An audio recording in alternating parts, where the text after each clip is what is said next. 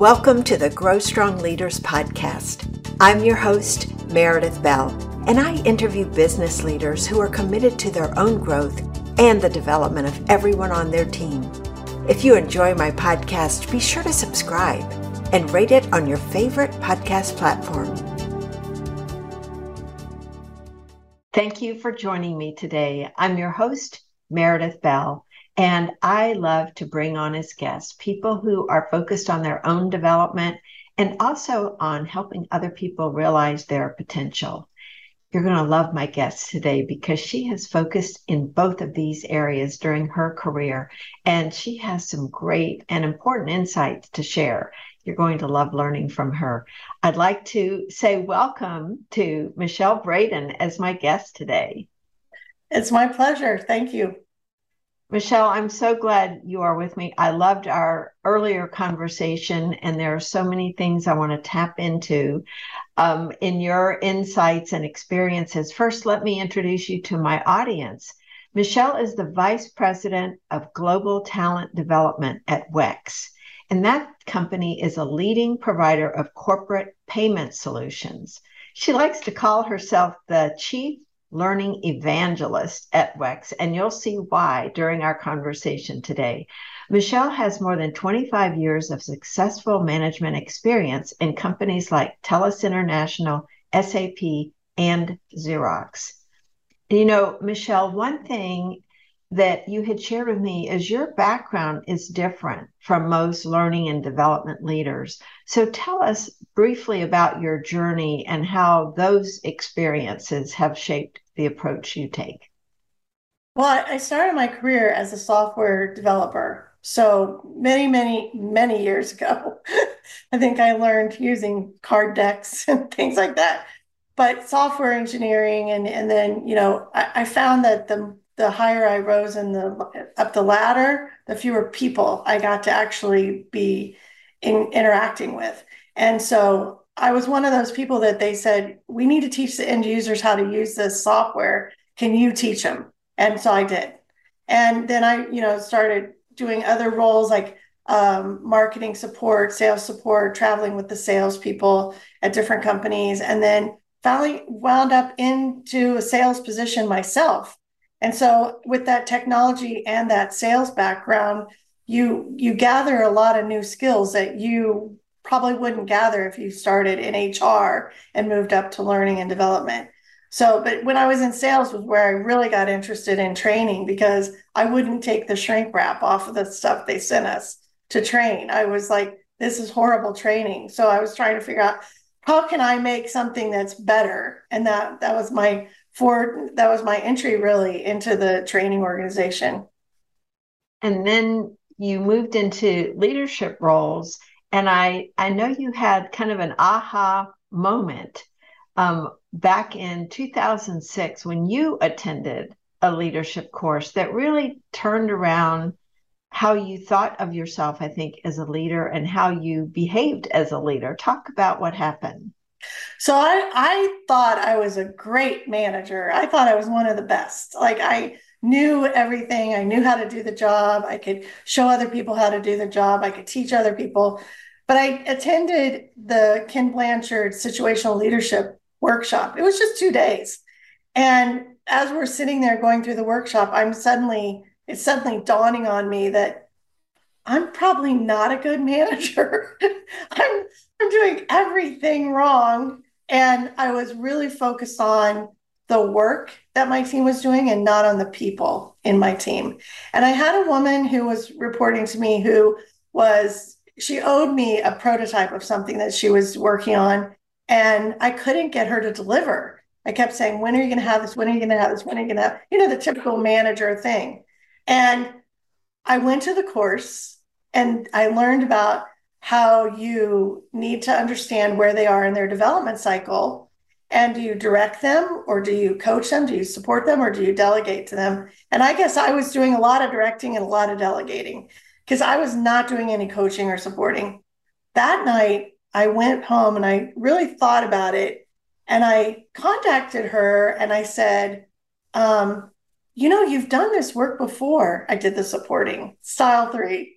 you've done this work before. You're so good at it. And remember the time you did blah, blah, blah, blah, blah. I did everything like by the book. And the very next day she delivered the prototype.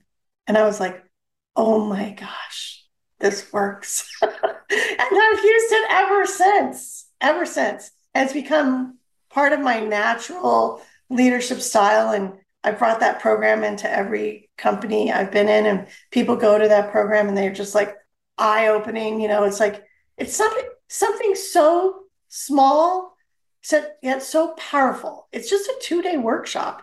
I don't think there are very many leadership programs that can really turn around somebody so quickly. Mm-hmm. That's such a great example, though, of how I think you must have been ready too. And having had that experience with that one employee fresh in your mind and kind of struggling with what do I do? I think you're then more open to hearing what's the solution I haven't considered yet for solving this problem, right? Yeah, exactly. The student was ready and the right information showed up at the right time. Well, one of the things also that you do as a leader is you have a philosophy of challenging and supporting your team members. And I think that's a tricky balance. It goes back to looking at, the different situational leadership roles, but in particular, challenge support. How does that work? Well, first off, that is a tricky thing. And it takes confidence and courage to do it. I think, and I think I'd say a bit of compassion, because as a leader, I mean, first off, I tell people that my leadership grew immensely when I learned how to do that. I used to, even with the situational leadership, I would do the coaching and supporting, but I'd still be a little bit where I was afraid of, what are they going to do if I don't tell them how to do this? If I don't give them all the answers and the boundaries and all these things, what's going to happen? Oh, are we going to have something horrible? Are they going to ruin it? And I remember the first time I really let this group go and I said, okay, here's what we need to accomplish. And here are some parameters. Go for it. And they were like, well, they're not waiting for the direction. And I'm like, no, I'm not going to tell you any direction. I challenge you guys to go figure out. You're the experts at this and this and this. Go figure this out and come back and show me what you came up with. And the first time that happened, I was so scared. I was like petrified. What is going to happen? I've let go. Just like that, the child that you go off to school the first day, or the bird flying out of the nest. And they came back with something that was absolutely amazing. And I was like, I never even thought of this as an option. It wasn't even in all the things I thought they'd come back with. This was not one of them, but it was great. And I was like, that's the way I get them to innovate. They use their knowledge, their skills. I give them like a challenge and a new direction to go in, kind of like with boundaries. And they're expanding what they're trying to do, but I'm getting something completely different and innovative out of it. So it was a great experience for me. And I thought, okay, I'm going to do it again. And I did it again. And I did it again. And now my team teases me because they're like, we know how you work. We know what you do. You challenge us.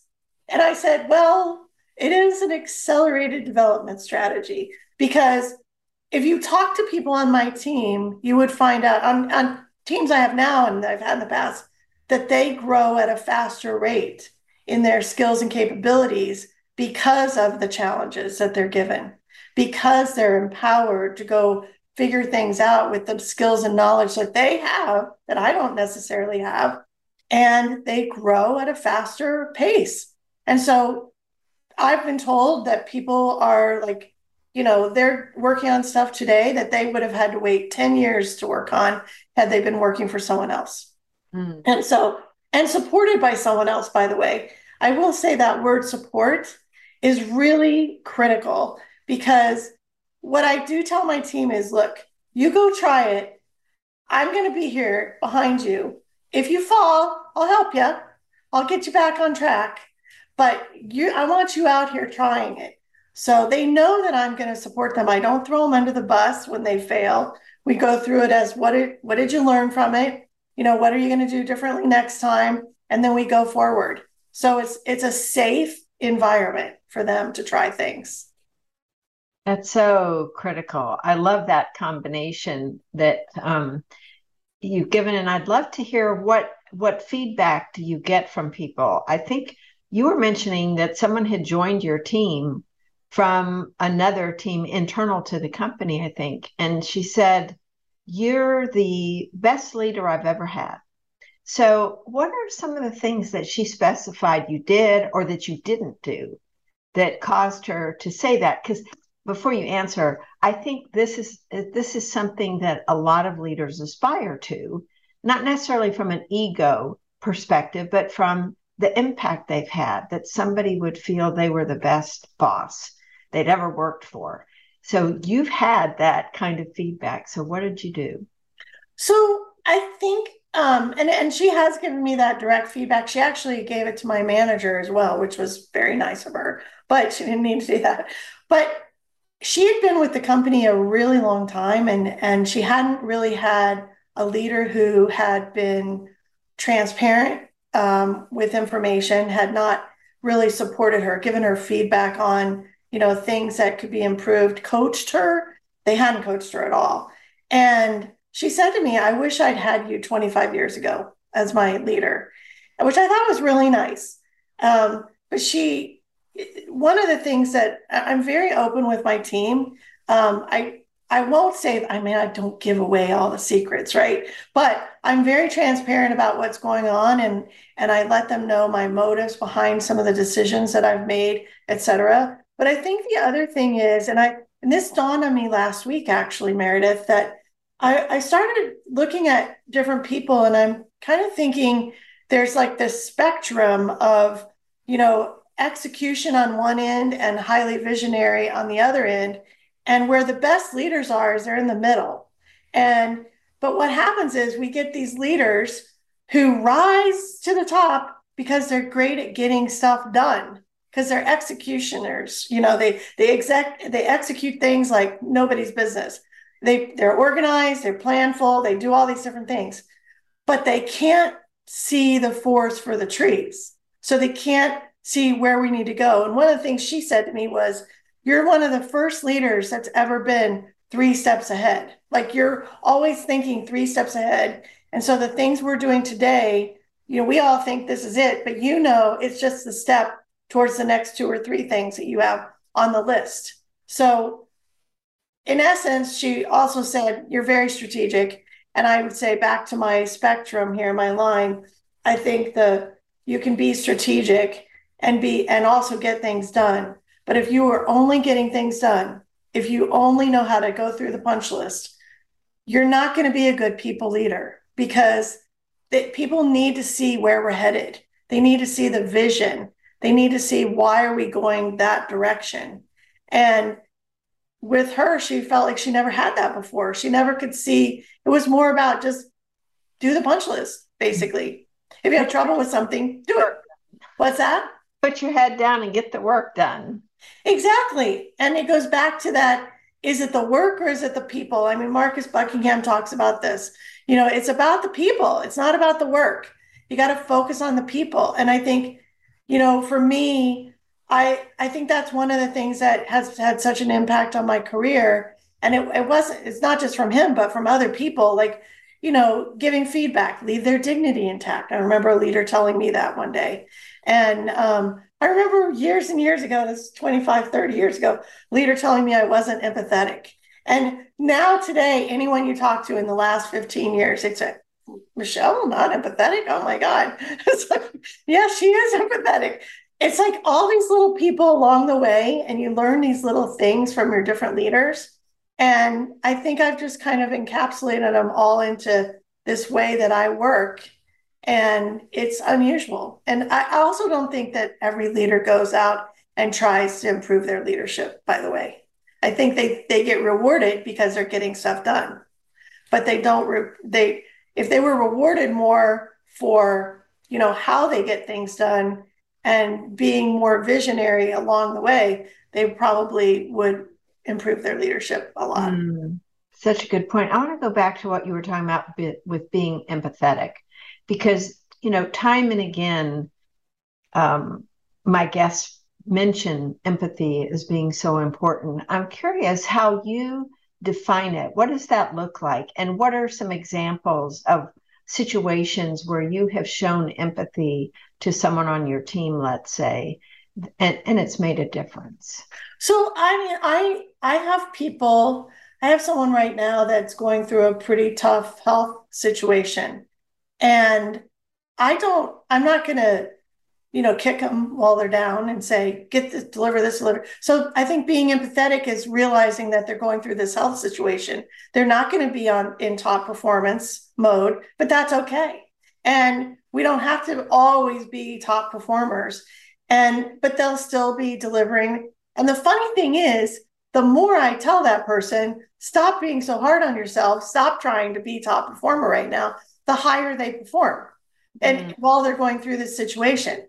And not that I'm trying to make that happen, but I also think I've had people work for me, other managers work for me that they would criticize people on their team, things at the end. And being empathetic to me, I'd say to them, well, you need to think about what they're going through. Like what's happening with them right now. Like I always say err on the side of compassion. That's like one of my phrases I use a lot. And it's true because I remember I went to the Zig Ziglar class years and years and years ago called See You at the Top. And when I was at Xerox that's another thing that left a little impression on me. He says, just remember who kicked their cat. Like if someone's being mean to you, someone's in a bad mood, or you're walking down the hallway and they normally say hi, but now they're looking down, they're not even making eye contact, and you're like, gosh, why are they mad at me? And he'd say, it's not about you, it's about something that maybe they just had a fight on the phone, an argument with their spouse, or they just got bad news about something. Who knows what it is? It's not about you. And so I remember that a lot. And I think I also know a woman I worked with that used to say, when someone was acting weird, she'd say, must be really hard to be them. I was like, yeah, it must be really hard to be them. And that's all she'd say. And I thought, if that's not being empathetic, I don't know what is, right? To take that perspective and think about it that way. Yeah. Yeah. I love that. Who kicked the cat? Just to, well, it's this whole idea of putting yourself in their place. Yeah. For a moment to try to imagine what is it they're going through. And I think it's so easy to take things personally. In fact, you and I love the 4 agreements, and you had shared with me about the 5th agreement, because of course, one of those 4 agreements has everything to do with not taking things personally. It's right. about you. Right. You're a big advocate of the 5th agreement and how it applies to critical thinking. I would love to have you share what is that 5th agreement and how does it make this connection to critical thinking? So you're getting my interpretation of it because I interpret these things. And I admit I've never read the 4 agreements cover to cover, but I know the 4 agreements well, and I've put them in Michelle's mode. But it is like, and they changed. That was another thing that changed my life, the 4 agreements. And I quote that book all the time. But the 5th agreement is about being skeptical. And one of the things that this is one of my former team members at my last company, she remembered I've completely forgotten this, when I left, she said, yep, critical thinking leads to learning. I remember you said that on day 1 when you came in here. And I said, I did say that. I didn't remember it, but I did say that.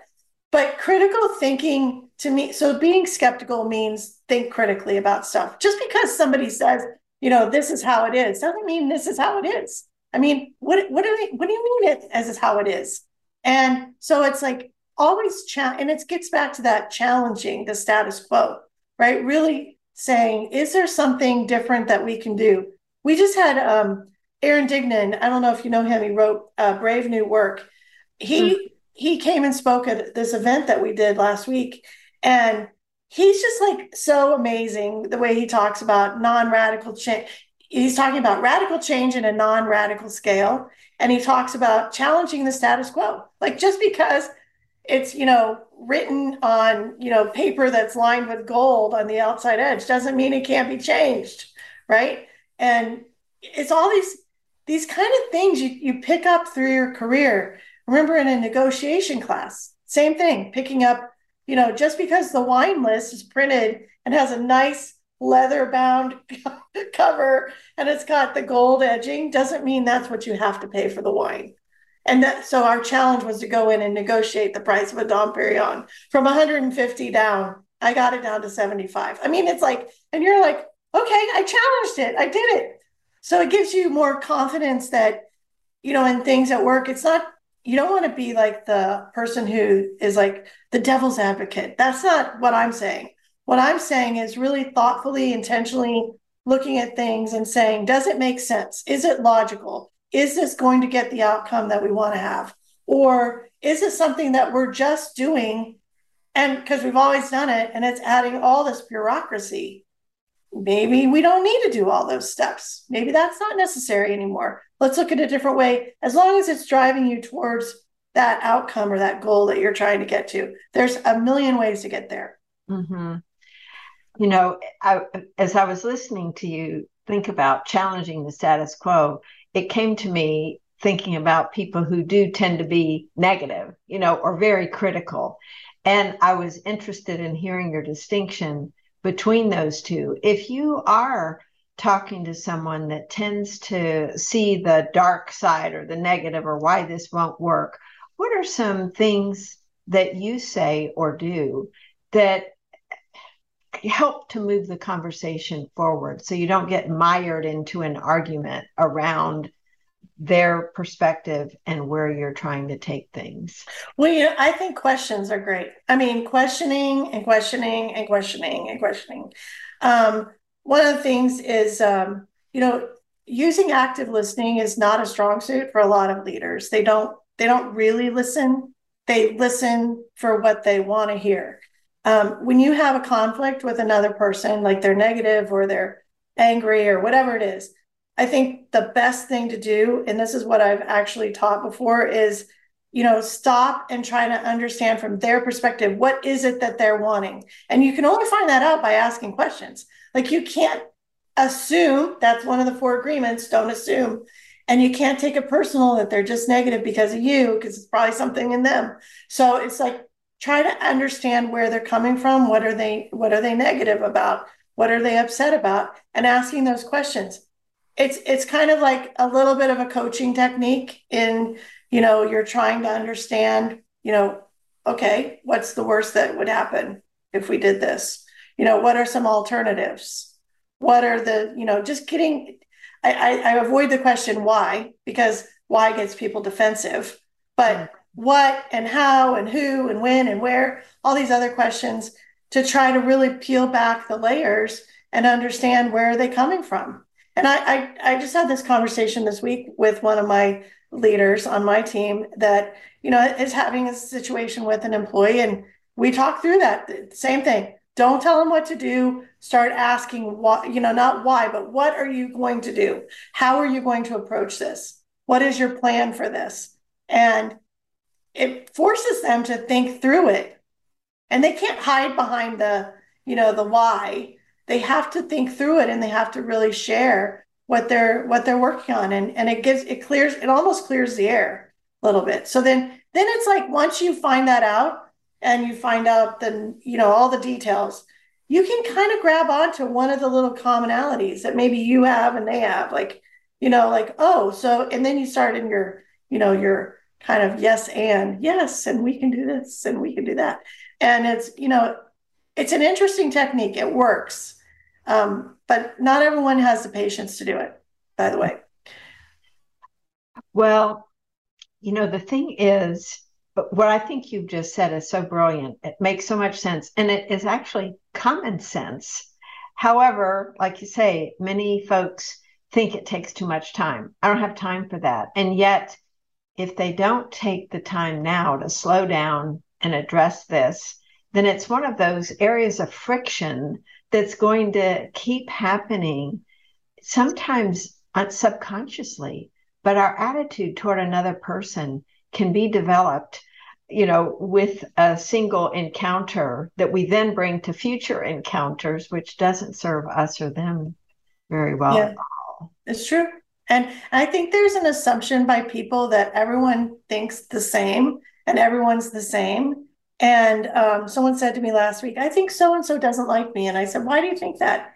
And they said, well, because whenever I say something, they give me this look. And I said, that's because they're processing what you just said. It's not that they don't like you, they're trying to understand and internalize what you just said. People process, and that was another piece of advice from a leader that I had years and years ago because I had a woman on my team. I'm like, she just, I tell her this and she does this and she goes, she needs to process, slow down. It's like that, was it Slow Down, Think Fast, whatever it is, that book. I never can remember the name of that book. But anyway, it's really important that you realize that some people are quick processors and they're extroverted and they throw things out and they throw ideas out there to get someone's reaction, whereas a lot of the people who are more introverted are thinking through it before they actually say anything because they're not sure how people are going to react, and quite frankly they're not sure they can handle the reaction. So they're like, they take their time. So you got to understand that when you're dealing with people, we're not all the same, right? One size fits one. That's good. I hadn't heard that one. I Yeah. like that. Well, I know another one of your roles there is coaching executives and leaders. And you had shared with me that one of the things that they fall into is being what you call the answer person. So talk about what kind of a trend do you see there? What is that behavior? And then how do you coach them and help them realize it's not serving them or the other person very well? It's funny because we have a leadership program and we do 360s, and for a while there I was coaching a lot of the participants, and when I looked at their 360s, it had something around from their direct reports around whether or not their direct reports listen to them and let them solve problems. And they're like, I never get to solve any problems. My boss always tells me what the answer is. And so I coach them around taking that again, it goes back to what I said before with the, conflict, is asking the questions and listening to the answers. And then and it's also the challenge too. It goes back to the challenging we talked about at the beginning. It's like it challenges people to think. And it's that critical thinking. It's like a red thread that goes through the whole thing. It's like it just gives people the sense that, oh, I need to think about this. Let me think about this. And if you do it in such a way that it's not like an interrogation, but it's more of a curiosity, like, I'm just curious, like, how do you think? I mean, you have done this before, so I assume, they have the knowledge about whatever, and you've done this before. Let's think about how could we do this, knowing what you know, how can we do this in this given situation? And they start thinking through it and it becomes a problem solving exercise, which I think problem solving is like, I don't know, I used to say influencing was the number one skill. I think problem solving is probably taking over influencing or a close second, because that problem solving skill that you help others develop is going to carry them a long way in their career, because there's going to be all sorts of problems. There's going to be business problems, there's going to be people problems, all sorts of problems that are going to pop up. So they look at me. It's funny when I coach them on this and ask them, do you ask questions in these meetings? They go, well, no, I mean, we have a short time for the meeting. Got to get this in. I'm like, what if you asked some questions? What if you took a step back and asked a few questions? And they're like, oh, okay, and I've had leaders come back to me and say, I did that. And it was amazing what I learned. And I'm like, really? Tell me more. And they're like, I learned this person wants to do this and this, they have this background, and I didn't know that. And I'm like, wow, it's amazing. Amazing what you learn. So, as a result of your coaching them, do you see them changing their behavior over time to ask more questions? And do you get feedback from them or people who work with them about the difference and what they like about it? I get feedback from both. I've had leaders come to me and say, Michelle, you got to help me fix this person.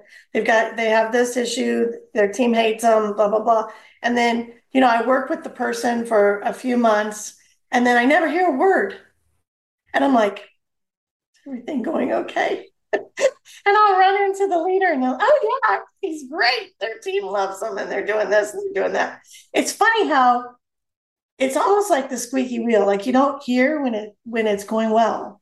You hear when it's broken. So I often think, okay, I'm not hearing anything, so I guess that's good.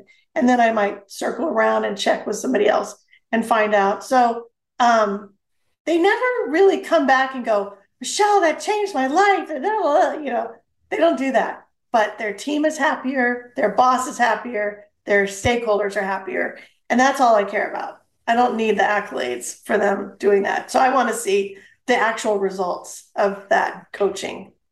I think that's what helps coaches be a little more humble, because the coaches who are expecting people to come in and go, thank you so much, you saved my life.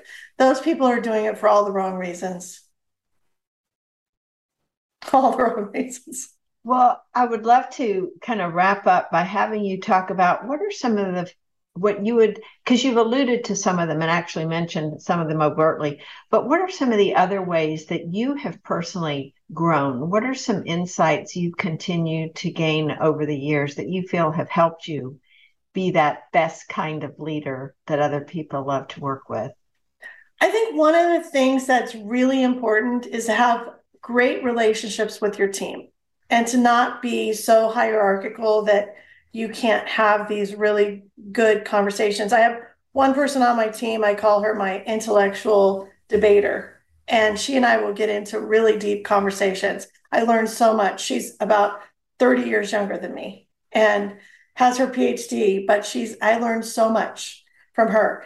And I think having that relationship is really important. I've had other people on my team who are open to giving me feedback, which I think is great. I love getting that. I remember one time when I was like, let's get this done. And this, we got to do this, we got to do that. And we accomplished so much as a team. This was at another company. We'd accomplished so much. And this person who reported to me said, Michelle, we've accomplished a lot, but I think it's time to give recognition. Like, oh yes, recognition. But it's like I think from a leader perspective, we're not the knowers of all. And as long as we're willing to accept feedback from anyone, actually, and, I don't accept third-party feedback, by the way. I have a rule against that. Like if someone wants to say something, they want to give me feedback, they need to give it to me directly, because this three-way thing, this triangulating does not work. No. And so I think from a leader perspective too, that's another insight. Don't allow people to do that. Don't allow people to do that, like on your team. Have someone on your team come and say, hey, here's this and this and this. And someone said this. And no, I don't allow that at all. So I think there's like all these different pieces that you can pick out through your career. But relationships are number one. You've got to have really strong relationships with the people you work with, the colleagues, and who report to you, and your manager. I try to keep my manager kind of out of stuff. Like I like to protect her so that she doesn't have to get involved. And I'm not keeping secrets, but it's like, you need to take care of things down here, right? Mm-hmm. And so that's like my greatest insight to how you really get ahead, by the way, is protecting that layer above you so they're not getting into the minutia, because they don't need to be. They've got bigger things to work on. Mm-hmm. Those are both really great. The relationships with your own team members, with your colleagues, and then understanding what that really means to work with your own manager effectively, what to share, what not. It sounds like you apply yourself without your manager coaching you, what you coach your employees to do in terms of thinking critically and problem solving yourself. And sounds like you've got a wonderful team that you're working with. I have a great team. All kinds of stimulation to your thinking that serves all of you really well. Yeah. Michelle, this has just been so much fun. I knew that it would be a great conversation. You are a font of wisdom. You really are. I love your openness. What you shared in this interview and how you were being in this interview, to me, is just a microcosm of how you are with your team. You know, that openness, the vulnerability, your ability to laugh at your own mistakes, and, you know, how you've handled things so you don't take yourself too seriously, because I think that's a key aspect of being as effective as you are. That caring comes through, that empathy. But also there's, while you have the seriousness, there's a lightness too. Does that resonate with you? Do you feel that that's accurate? Yeah. Oh, absolutely. And I think it comes with, part of it comes with age. Part of it comes with failing a lot. I've probably made every mistake that you can make. So I think all that comes, you know, that's how you gain that wisdom. And I love that you notice that it's not about me. I tell my team this all the time. I came here to help the company and help them and build this organization. I'm going to retire one of these days, and I want to just leave. You know, I don't want them to go, oh my God, Michelle's leaving, but I want to just leave. And that's how it is. It's not about me. It's about them. That's great. Well, Michelle, I know I have listeners who are going to want to connect with you, learn more about you and your work at WEX. So please share, how can they do that?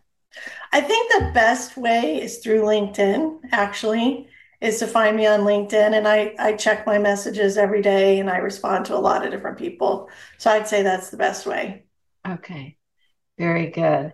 Well, thank you again for being with me today and for sharing your experiences, your lessons learned, because they clearly serve you well as the folks on your team. I just love who you are and what you're doing there. Thank you. Thank you. It's been a pleasure.